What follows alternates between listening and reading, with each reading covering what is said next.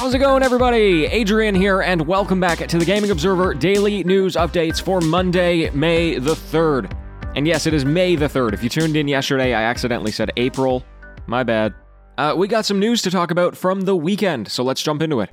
First of all, we have to talk about Activision. So you might recall that Activision has just been making a buttload of money from Call of Duty. I mean, every single title they put out has been just a huge money driver for them. They've got their yearly releases like Black Ops Cold War and Modern Warfare.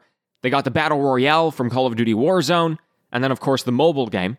And it appears as though now every single subsidiary at Activision is fully focused on Call of Duty. And unfortunately I say that because one of their subsidiaries, Toys for Bob, has now confirmed that they're working on Warzone. Now you'll recognize Toys for Bob for games like the Spyro Reignited trilogy. They recently put out Crash 4 and the Crash reboots. Perhaps most well known for Skylanders. And as part of that change, it looks like some leadership has kind of been let go, and the rest are just pivoting to contributions on Call of Duty. And you know, it makes sense. Call of Duty is making like literally billions of dollars. Why wouldn't you put all of your focus onto that? But at the same time, I really hope it's not the end for Toys for Bob. They did some really great games. And is it ever good to put all of your eggs in one basket? I guess sometimes, but anyway, just thought I'd fill you in on what's going on over there. Unfortunately, we've got another negative story here.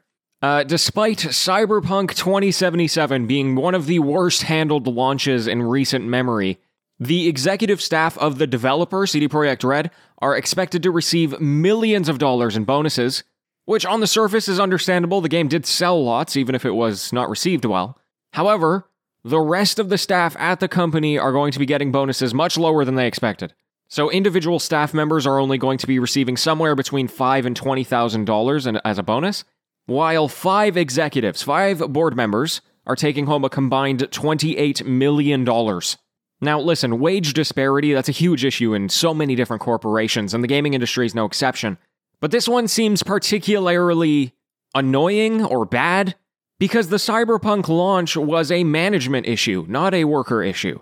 According to the reports, staff frequently asked for leadership to delay the game so that they can fix it, and ultimately there were a number of project management and workflow issues that didn't allow them to be ready by launch. So anyway, in the latest investor call, they did defend their profits, but from Bloomberg here, quote, they appear to be re-examining its practices in an attempt to keep staff from departing, end quote. So maybe there's some light at the end of the tunnel there, but I don't know, you hear about something like this from Activision, and it sucks, but the games are good. And when Cyberpunk came out, it was just a disaster, so why are they being rewarded for it? Paradox Interactive recently put out a blog post explaining how they've reorganized their internal development studios to handle the various games that they have. So earlier this year, they were one entity called Paradox Development Studios, PDS, and then they have now split into 3 different sub-studios.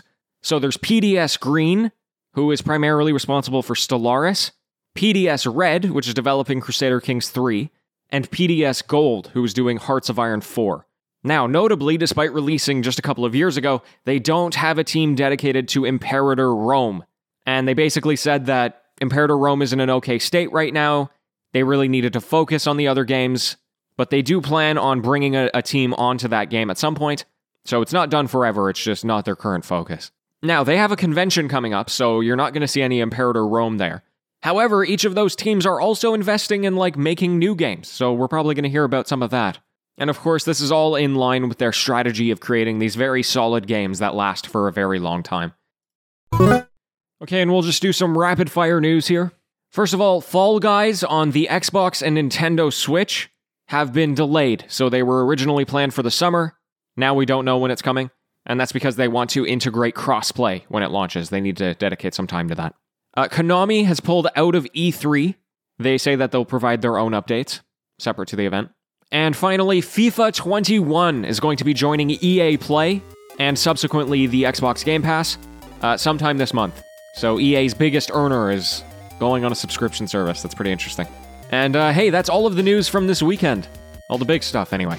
Thanks so much for joining me here today, folks. I'm going to be back tomorrow with even more news, as always. And until next time, happy gaming, everyone.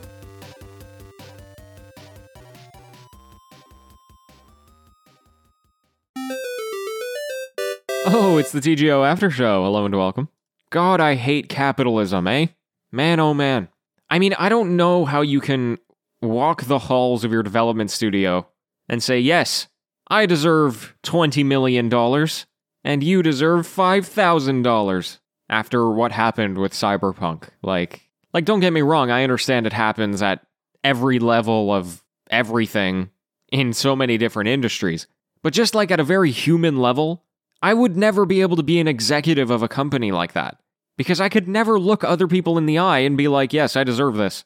The only way I could justify it if I was like donating it all to charity or something. Like, I don't know, how do you do that? It's wild. Anyway, okay, forget the negative thing. I want to talk about the positive thing. You want to know the positive thing? I've been talking about playing games with my best friend, for ages. And we just added another iteration to our gaming lineup, I guess you want to call it. Tabletop Simulator. Oh my god. Here's the thing, I never really get to play board games. They take up too much space, they cost too much, and organizing a bunch of people together over the last year has not been possible.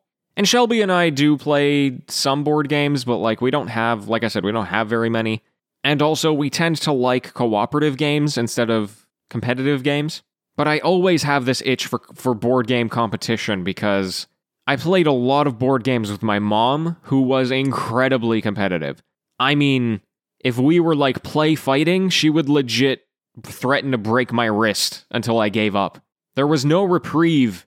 And so, she instilled in me this very, take no quarter approach to playing board games or any competitive game, really.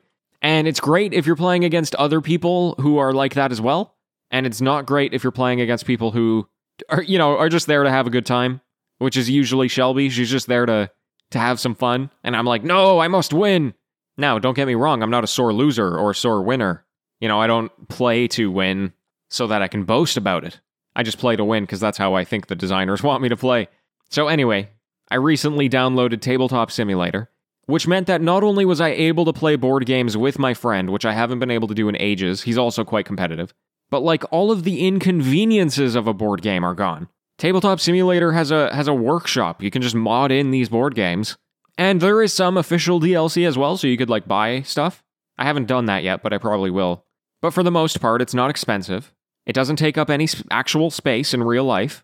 And, I mean, there is the added benefit of, if I ever do have space in the house, then I can try these games out, and if I know what I like and want to keep playing, I can buy them in real life.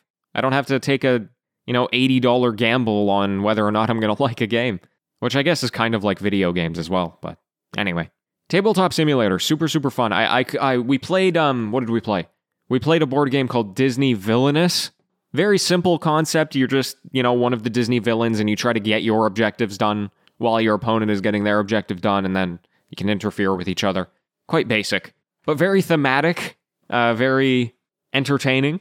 And I couldn't stop thinking about it last night. I actually had trouble sleeping because I haven't had the thrill of a board game in so long. So anyway, I'm looking forward to playing more of that soon. Hey, that's all for me. Let me know of your Tabletop Simulator experiences.